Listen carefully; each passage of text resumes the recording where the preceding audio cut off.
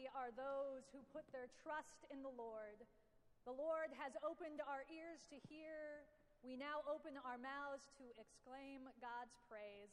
Let us worship the Lord our God together.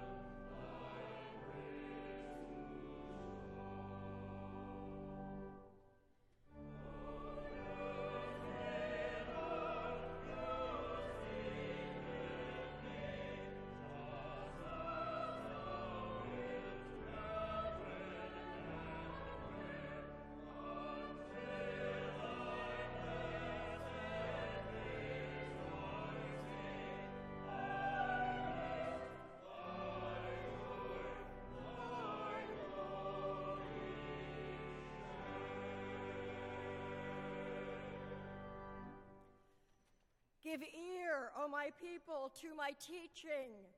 Incline your ears to the words of my mouth. We will tell to the coming generations the glorious deeds of the Lord and the wonders the Lord has done. The Lord commanded our ancestors to teach their children, that the next generation might know them and rise up to tell their children. So that they should set their hope in God and not forget the works of God, but keep the commandments. By your grace, O God, we are your redeemed people, called to serve you and our neighbors. Grant that your life-giving spirit may move in our hearts and every human heart, that barriers that divide us may crumble and suspicions disappear, so that we may receive your gifts of justice and of peace with gratitude and with praise. We pray in the name of our Lord Jesus Christ.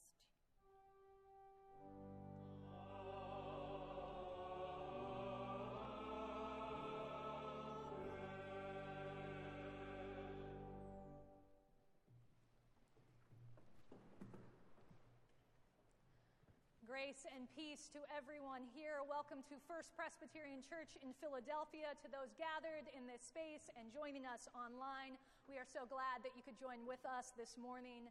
Because this welcome is offered on behalf of God, it is extended to absolutely everyone with no qualifying adjectives. You make our gathering complete. So thank you for being with us.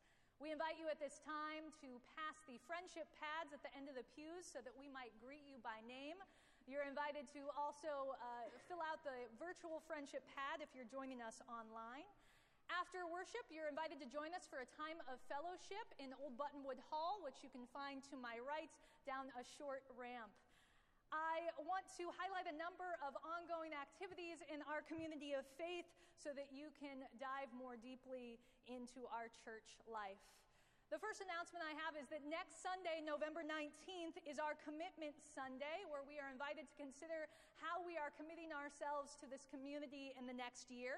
In celebration and recognition of this important day, you will find outside these doors a banner where you're invited to add your own thoughts to this statement.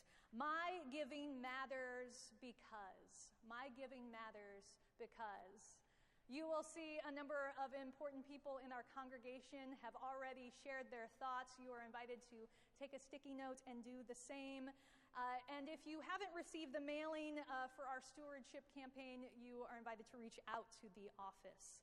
I also want to make note to the officer nominating committee request that you will find in your bulletin. You are invited to consider folks in our community who might be able to serve on our leadership boards and take those requests. There's a box right outside of this door where you can place those. We have a number of gatherings in our community coming up in the next week, including the Women of Wit and Wisdom happening this Wednesday, November 15th at 10 a.m.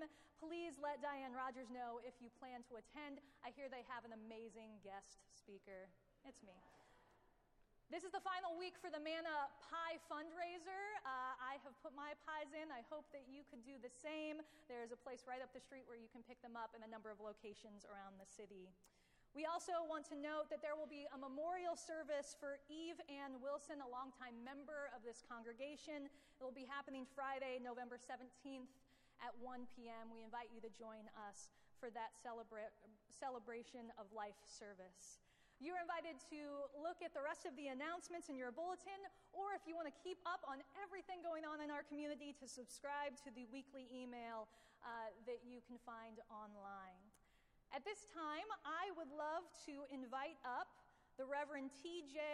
O'Malley to come and speak with us for our Minute of Mission. TJ represents the Covenant Network of Presbyterians. I got to know TJ while we participated in the Credo Conference for Clergy back in 2018. He and the Covenant Network is doing great work in our denomination on behalf of LGBTQIA+ communities in our church. So I would love to invite TJ to come and share with us.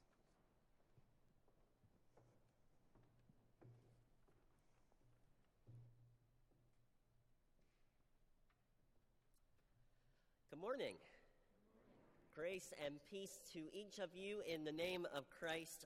I come to you by way of Boise, Idaho, where I am currently serving as the pastor of Southminster Presbyterian Church, as well as on the board of directors of the Covenant Network of Presbyterians. On behalf of the entire board, as well as our executive director, the Reverend Brian Ellison, it is an honor and privilege to bring you warm greetings this day, as well as deep gratitude for the faithful and generous support that this congregation continues to offer to our ministry. The work of the Covenant Network began back in 1997 with a mission to seek the full inclusion of LGBTQIA+ individuals in the life and leadership of our denomination, the Presbyterian Church USA. Throughout the past quarter of a century, that work has been pursued through educational programs, through advocacy efforts, through congregational resources, and by supporting church leaders who found themselves in times of crisis. A lot of work has been done in the past 25 years, especially in the past 13 years. In 2010, ordination standards were changed to allow for the ordination and installation of LGBTQIA+ pastors, elders, and deacons throughout the denomination, and shortly thereafter, marriage equality was added to our denomination's constitution in 2014. Those are incredible victories, and there is still work to be done. The work of the Covenant Network to advocate for justice and equality throughout our denomination is in many ways as important now as it ever has been. So what are we up to these days? Our signature program right now is what we call the Covenant Conversations, where individual congregations or presbyteries invite us to lead and participate in one-day conferences with worship and workshops. In fact, in addition to being here to bring greetings to you this day, the reason I find myself on the East Coast is that our most recent Covenant conversation was right down the road in Dover, Delaware, yesterday throughout the day. These conversations invite open and honest dialogue about the challenges and the opportunities that face the church and its members towards a journey toward full inclusion. They have been phenomenally successful events throughout the nation.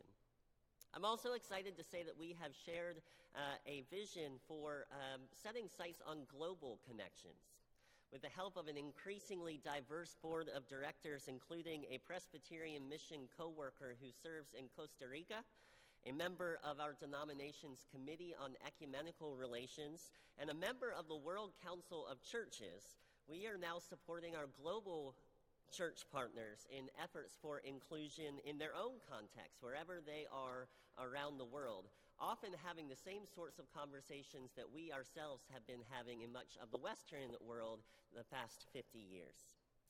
And importantly, Covenant Network continues to be a pastoral support and advocate for those who face discrimination in the church today, of seminary students whose path to ordination is blocked by their presbyteries because of their sexual orientation, of church members who feel called to leadership in the church but whose gender identity has prevented such a call from emerging, of pastors whose sexual orientation is disclosed publicly in harmful ways in an effort to force them to resign.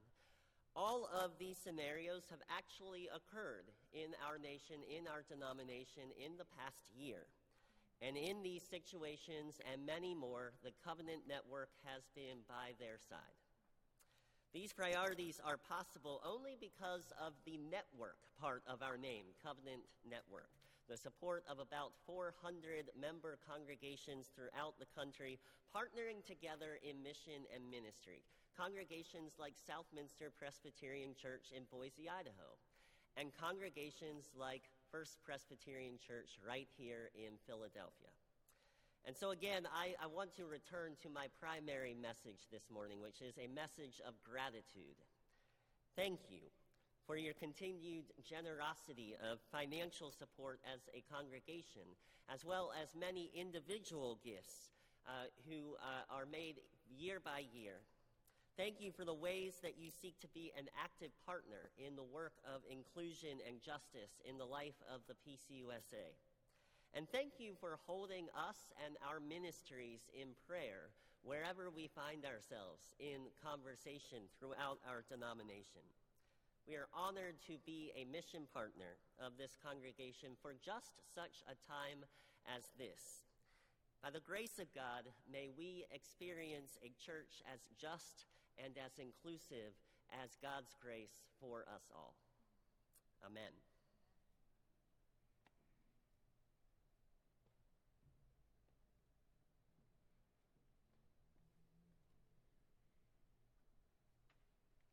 Thank you, TJ. We come to God for truth because we are untrue. We come to God for strength because we are weak. We come to God for wisdom because we are not wise. We come to God for justice because we are unjust. So let us come in humility to confess our sin and to ask for God's renewing grace. Let us pray together and then in silence. Holy God, you have sent us your Son so that we might boldly follow his example in our world today. At times, we earnestly try to follow your way of reconciliation and love. At other times, we allow apathy, cynicism, and divisiveness to guide our paths. Forgive us if we have closed our eyes to the needs of others. Forgive us if we have closed our ears to the groaning of creation. Forgive us if we have closed our hearts and made no room for compassion. Forgive us if we have closed our minds and refused to engage challenging conversations from easy answers and careless solutions. Bring us back to your love once more. We ask you to stir us awake to your comforting and challenging presence as we continue to pray.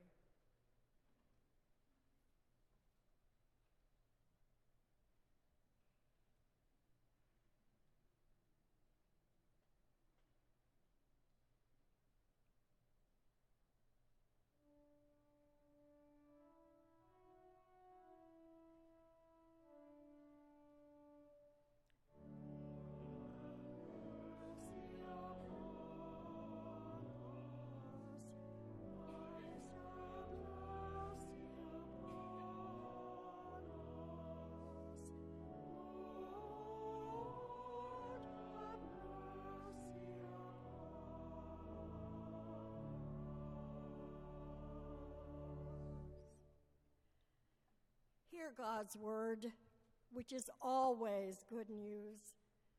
In the life, death, and resurrection of Jesus, we learn that God's love has no bounds. In Christ, we are empowered to begin anew. Believe the promise of the gospel.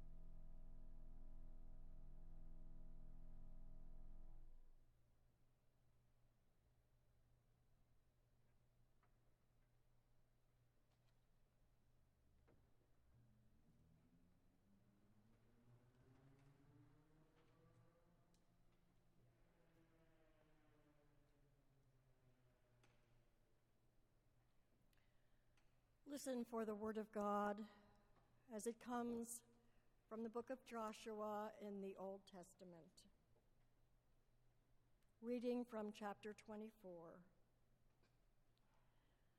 Then Joshua gathered all the tribes of Israel to Shechem and summoned the elders, the heads, the judges, and the officers of Israel, and they presented themselves before God. And Joshua said to all the people, "Thus says the Lord, the God of Israel, long ago your ancestors, Terah and his sons Abraham and Nahor, lived beyond the Euphrates and served other gods. Then I took your father Abraham from beyond the river and led him through all the land of Canaan and made his offspring many. Now, therefore, revere the Lord and serve him in sincerity and in faithfulness. Put away the gods that your ancestors served beyond the river and in Egypt, and serve the Lord. Now, if you are unwilling to serve the Lord, choose this day whom you will serve, whether the gods of your ancestors served in the region beyond the river, or the gods of the Amorites in the land in whose land you are living. But as for me and my household, we will serve the Lord." Then the people answered, "Far be it from us that we should forsake the Lord to serve other gods. For it is the Lord our God who brought us and our ancestors up from the land of Egypt, out of the house of slavery, and who did those great signs in our sight. He protected us all along the way that we went, and among all the peoples through whom we passed. And the Lord drove out before us all the peoples, the Amorites who lived in the land. Therefore, we will serve the Lord, for he is our God." This ends the first lesson. The letter from the epistles comes from Paul's letter to the first letter to the church in Thessalonica. Listen for God's word. "But we do not want you to be uninformed, brothers and sisters, about those who have died, so that you may not grieve as others do who have no hope. For since we believe that Jesus died and rose again, even so, through Jesus, God will bring with him those who have died. For this we declare to you by the word of the Lord, that we who are alive, who are left until the coming of the Lord, will by no means precede those who have died. For the Lord himself, with a cry of command, with the archangel's call, and with the sound of God's trumpet, will descend from heaven, and the dead in Christ will rise first. Then we who are alive, who are left, will be caught up in the clouds together with them to meet the Lord in the air, and so we will be with the Lord forever. Therefore, encourage one another with these words. Amen.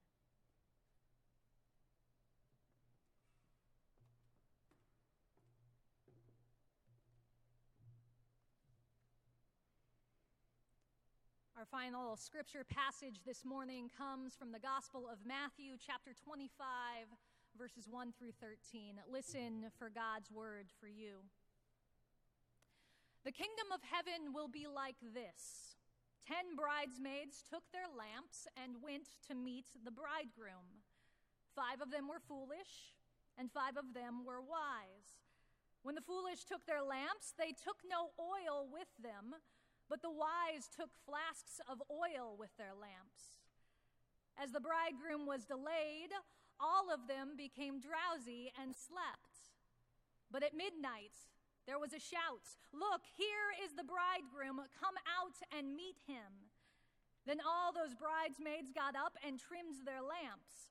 The foolish said to the wise, "Give us some of your oil, for our lamps are going out." But the wise replied, "No, there will not be enough oil for you and for us. You had better go to the dealers and buy some for yourself." And while they went to buy it, the bridegroom came, and those who were ready went in with him into the wedding banquet, and the door was shut.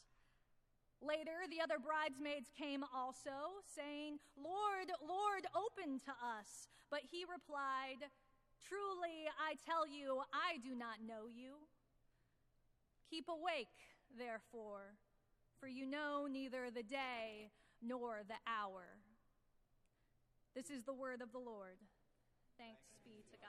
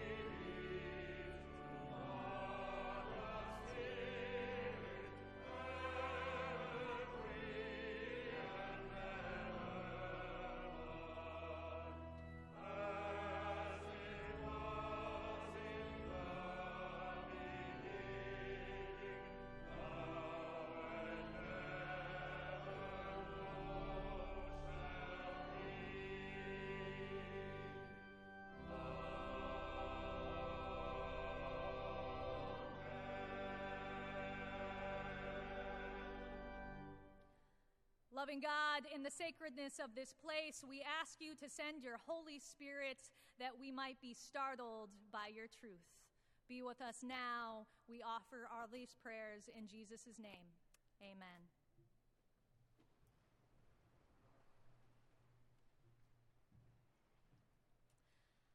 I have officiated more than a dozen wedding ceremonies since I have been ordained, and what I have noticed is that almost none of them have started on time. From my experience, even the most organized and prepared wedding parties have had unexpected delays caused by bad traffic or a misplaced item or even a last-minute garment repair. The most extreme example I have experienced of a deferred ceremony occurred when the family forgot to pick up the groom's grandmother for the event. When it became apparent that Grandma was missing from the celebration, already a good 20 minutes after the guests began to arrive, one of the groom's cousins rushed out to retrieve her. As the time slowly ticked by, the guests began to grow wary in the August heat. After more than an hour of waiting, people started to pick at the hors d'oeuvres and pour themselves cold beverages. Meanwhile, I was feverishly looking at parts of the wedding ceremony that I could shorten and make more succinct. And finally, after more than 2 hours of waiting, Grandma finally arrived, and we ushered the guest into the unair-conditioned sanctuary for one of the briefest wedding ceremonies I have ever officiated. The moral of the story? Don't forget Grandma. Or maybe it's always have snacks on hand. Or maybe it's even all's well that ends well. The couple is still married to this day, and if a delayed ceremony is the biggest obstacle in their marriage, then I think they will be just fine. As we look at our scripture passage for today, we may be tempted to reduce this parable down to a concise adage akin to one of Aesop's fables. The last verse of the parable even includes a kind of closing command. "Keep awake, therefore, for you know neither the day nor the hour." On closer examination, though, this instruction appears strangely out of place with the rest of the story. It was not their sleeping that caused the foolish bridesmaids to be shunned from the wedding banquet. In fact, all 10 of the bridesmaids fell asleep while waiting for the bridegroom. Instead, it was their lack of oil that cost them their ticket to the festivities. But even if we try to pare the story down to some quaint moral like be prepared, as if Jesus was a card-carrying member of the modern-day Boy Scouts, then I think we have lost the true purpose of this parable.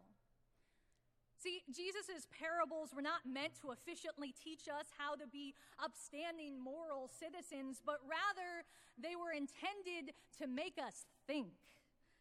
Parables are what medieval monks referred to as chewing scripture.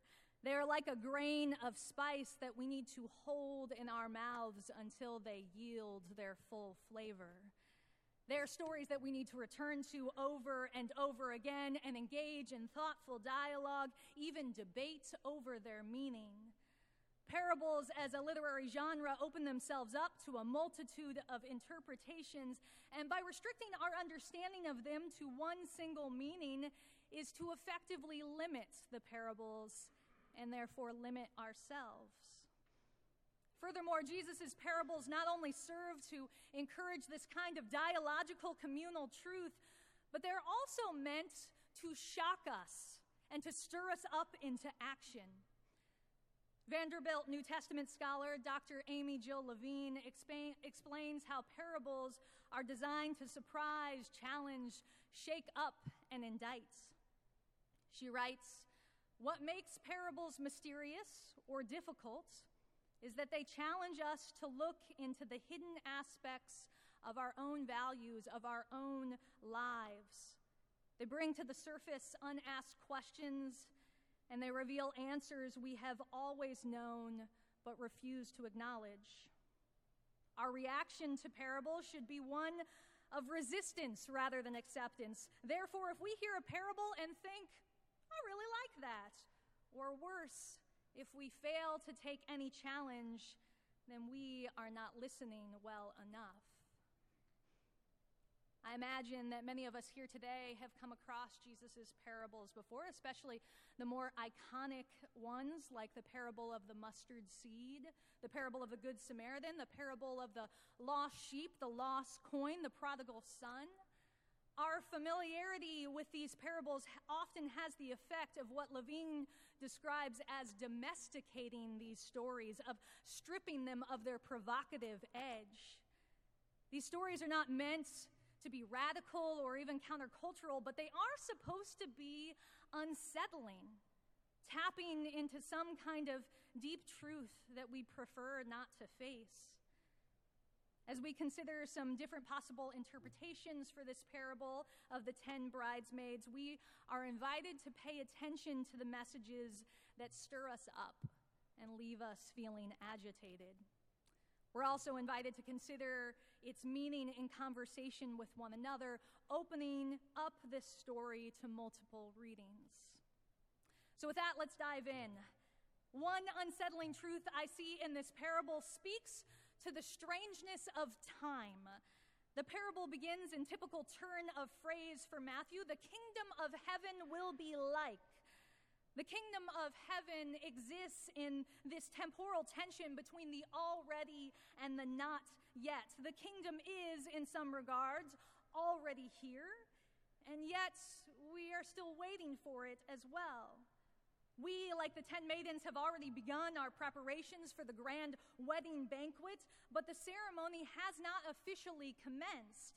We have all already begun our lives, and we are all inevitably waiting for the next thing, waiting for the next season, the next degree, the next promotion, the next holiday, the next set of tests, the next milestone, the next anything. Waiting for the bridegroom's arrival is frustrating, and also the longer he is delayed, the more comfortable we become in our waiting. We, too, have started to pick at the hors d'oeuvres, and pour ourselves cold beverages. We have become so comfortable in the everyday monotony of our lives that we have lost sight of the bigger picture, of the bigger purposes in our lives, so much so that we are shocked when the bridegroom does finally arrive, when we are confronted with the uncomfortable truth that our existence can change at the drop of a hat. Life can be so frustratingly slow and so painfully fast at the same time. Many of us here, some more poignantly than others, know that our lives as they exist today are so fragile.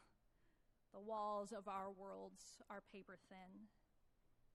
And so when the parable closes by saying, "Keep awake, for you know neither the day nor the hour," it is not merely a statement about the supposed end times, but it is a much-needed reminder that tomorrow is not a guarantee. While we wait for the next thing in our lives, and sure, while we maybe even wait for Jesus' return as well, we cannot wait to act in this life. Active waiting means applying for the job, taking the trip, making the call, signing up for the class, attending the protest, forgiving the friend, reconciling with the estranged relative while we still can, before life shocks us once again with its abruptness. The parable's challenge to not wait while we wait is both an invitation to do what we always wanted to do, but to also be the people we always wanted to be. Today's scripture passage is followed by the parable of the talents, and then famously the passage urging us to feed those who are hungry, clothe those who are naked, welcome those who are strangers, visit those who are sick and in prison. We may have dreams of being hospitable and compassionate and generous people, but we often attach stipulations to these dreams, like, I will visit my lonely neighbor when things slow down. I will advocate for low-income housing in my city when the kids graduate. I will set up a recurring gift for that nonprofit or financially invest in my faith community when I have a little more money. This parable reminds us of the uncomfortable truth that we cannot put off until tomorrow being the people of faith who we want to be. For tomorrow is uncertain. We may only have today. Another possible unsettling truth that I see in this parable has to do with anxiety and anticipation. Truly, the thoughts of waking up like the 5 foolish bridesmaids to realize that you have run out of oil is nightmare fuel. It is akin to showing up to class and realizing you have a test that day that you forgot to study for, or a presentation you failed to prepare. There's good counsel in the recommendation that we be prepared in body, spirit, and mind, come what may. But the declaration in verse 13 that you know neither the day nor the hour is not meant to strike fear and anxiety in Jesus' listeners' eyes. But instead, there is something to the fact that both the foolish and the wise bridesmaids fall asleep waiting for the groom's arrival. The wise bridesmaids are able to prepare. They're able to do what is expected of them at the wedding banquet. But when the work is finished, they do not stay up all night anxiously wondering if they have done enough. Instead, they rest. They allow themselves to fall asleep. They prepare and they sleep. They embrace living in this tension of the already and the not yet. Perhaps the discomforting reality this parable is forcing us to face is that we will never not live in this tension. Not until Jesus returns to make all things new, that there is both work to do and there is rest to do, and we must find a way to live our lives firmly planted in both camps. Maybe that's the unsettling message you need to hear today. Or perhaps the provocative truth of this short story has something to do with hope. For millennia, biblical commentators have debated the allegorical significance of the oil in this parable. Pointing to the rest of Matthew 25, some assume that the oil represents good works, that the wise bridesmaids are able to keep their lamps lit through their service to those who are hungry, thirsty, naked, sick, and imprisoned in their midst. Others have supposed that the oil represents faith in Jesus, that the wise are those who had stored up enough faith to last them through their waiting. Whatever the oil may or may not symbolize, the important thing is that the wise one keep their lamps trimmed and burning, even if their light was not able to overcome the darkness. And so maybe the message is that in the face of the utter bleakness in our world today, by raging wars and ravenous corporate greed, seemingly insurmountable gun violence, and emboldened bigotry against every marginalized demographic, we as a people of faith cannot give in to the darkness that surrounds us. We must keep our lights of faith and service and love burning. The truth is, during the long and uncertain nights, we are called to hold on to the impossible and reckless hope that the world will soon be transformed and made new. Or perhaps the oil doesn't represent anything in this story. Perhaps the bridesmaids are just bridesmaids and the lamps are just lamps. Perhaps these parables cannot be reduced to a one-to-one allegory where every character and every non-sentient coin or pearl or seed can be paired with a first-century Palestinian societal figure. Many interpreters have assumed that Jesus represents the bridegroom in this story, and that his delayed arrival to the wedding banquet represents Jesus' long-deferred return to the world. But if Jesus is supposed to be the bridegroom in this story, it's not a great look for him. Where's the grace? Where's the hospitality? Where's the sacrificial love by which we have come to recognize Jesus?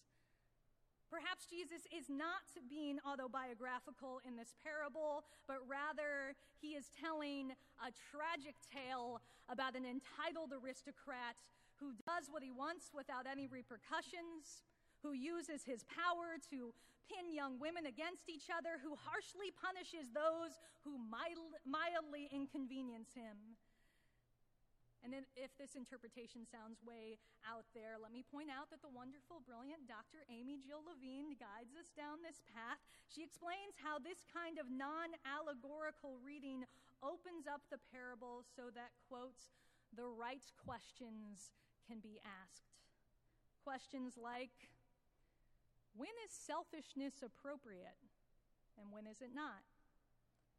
Questions like, do we rejoice at the bridegroom's coming or condemn him for showing up late?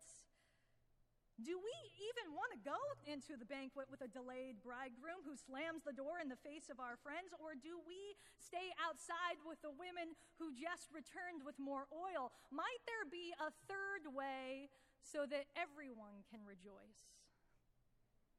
Maybe the provocative part of this story is how bothersome, how disconcerting the ending is. You're telling me that the kingdom of heaven is like a big wedding feast that excludes half of its household? What happened to Jesus dining with sinners? What happens to the last will be first? What happened to embracing and celebrating the lost sheep, the lost coin, the lost sons? I know that Jesus loves a good dinner party, but the celebration in this parable seems incomplete. Are we not going to let our grandma and our cousin into this rowdy celebration simply because they were not prepared enough to arrive to the party on time? Perhaps that's the challenge of this day, to be stirred up by this parable so we might enact God's kingdom by bringing in those who've been excluded and making this divine celebration complete. My hope and my prayer for us this day is that when we leave this holy place, we leave a little less comfortable than when we walked in. I hope that we can consider more uncomfortable truths in conversation with one another. And I hope that when we return to this lectionary passage 3 years from now, the Spirit stirs us up once more, perhaps even in a new, unsettling way. Thanks be to our God of comfort and our God of provocative love. Amen.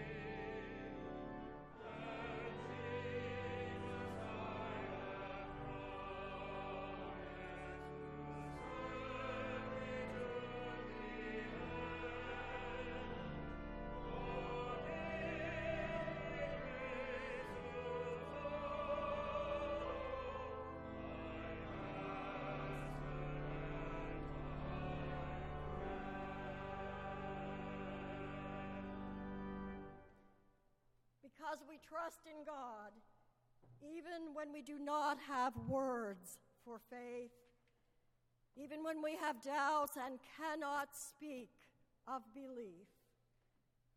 The church gives us the words to say. With voices from many centuries, and in many places and in many languages, then we can speak of the faith that upholds us.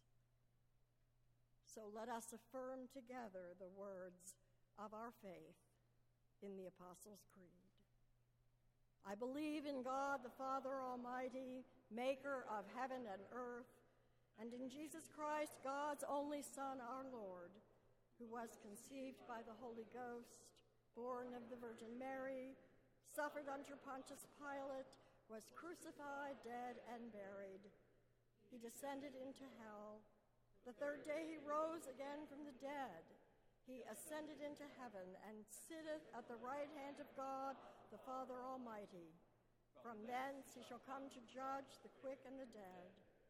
I believe in the Holy Ghost, the Holy Catholic Church, the communion of saints, the forgiveness of sins, the resurrection of the body, and the life everlasting. Amen.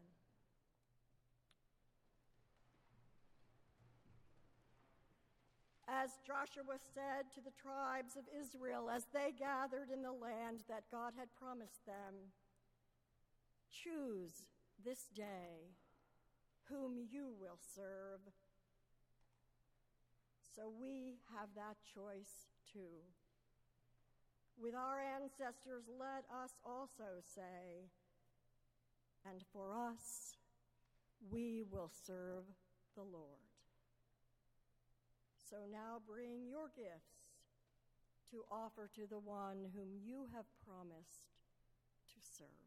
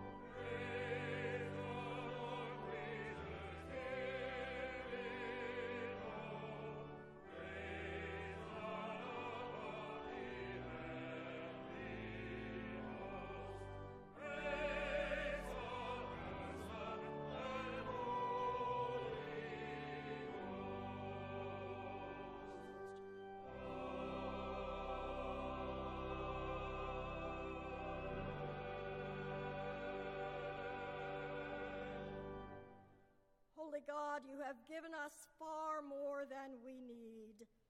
You have given us your abundant and constant love. Receive these first fruits that we return to you, that they may bless and serve the world. Amen.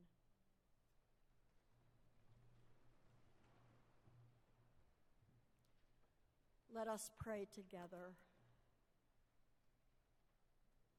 All-loving God,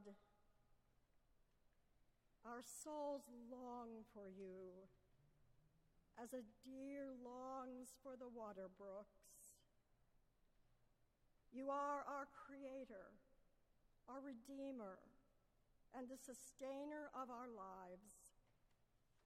You are our truth, grace, and love. For your presence with us, we are so deeply grateful. We are grateful for this earth, our home, for this church, our sanctuary, for each other, our neighbors, and our community, and for our calling, our vocation to go into all the world in your name, to serve those in need, to companion the lone and the lost, to befriend the friendless, to try to speak and do what is just and what is loving. We are thankful this day for music, for the beauty of color, for silence, for the truth of diversity and variety in the fabric of your world. We are grateful for the changing seasons of the year, for growth and for fading, for sea and for sky, for the cycling of days, for those with whom we share the world, and for those we love and those who love us. We pray that there may be more places of sanctuary in the world, safety from the horrors of war, safety from the violence of guns, safety from the ravages of power that exclude the poor, the hungry, the sick, the old, the differently abled. Safety for those who feel unseen, unheard, unattended by love. We pray especially this day for the safety of children, whether they are in Israel, in Gaza, in Ukraine, in Darfur, or in Philadelphia. For the safety of the world's seas and lands and wildlife, that they too may have places of sanctuary from destruction and extinction. In this month, when our nation remembers the history of those native to the Americas where we live, we honor the indigenous peoples who have lived here and loved this land long before we were here. May we hold their sorrow and face honestly the damage our ancestors perpetrated. May we honor the beauty of their tradition and learn its wisdom. As the natural world around us comes to its season of dying, we see the darkness lengthen and the light lessen. We see leaves flame and then dry up, blown away in the wind, reminding us of the fragility of life and of our mortality. We pray for those who have recently lost those they love, for those who approach the end of life, for those who are sick and long for healing. We ask that we might hold this season close and be unafraid, that we may see the sure sign of resurrection in the seed dying and falling to earth, and experience the hope of new life promised by your Son. For we know, dear God, that we are never alone, that peace does touch our hearts, that love does hold our hands, that you are near our living heart. And so on this Sabbath day, prepare our way into the ministry that you call us to take up. We pray these things and all our unspoken prayers in the name of the one who taught us first to pray, saying together, Our Father, who art in heaven, hallowed be thy name. Thy kingdom come, thy will be done, on earth as it is in heaven. Give us this day our daily bread, and forgive us our debts, as we forgive our debtors. And lead us not into temptation, but deliver us from evil. For thine is the kingdom, and the power, and the glory forever. Amen.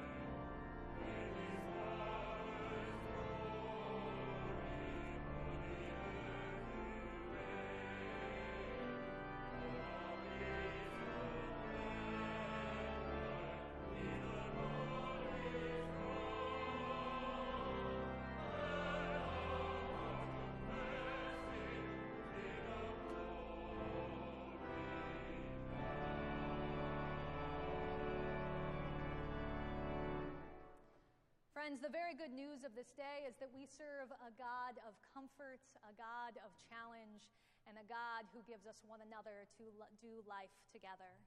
As we strive to share this good news with one another, I charge you, friends, to go out into this day and to be of good courage, to hold fast unto all that is good, render unto no one evil for evil, strengthen the faint-hearted, support the weak, help the afflicted, and honor all of God's people, even as you love and serve the Lord.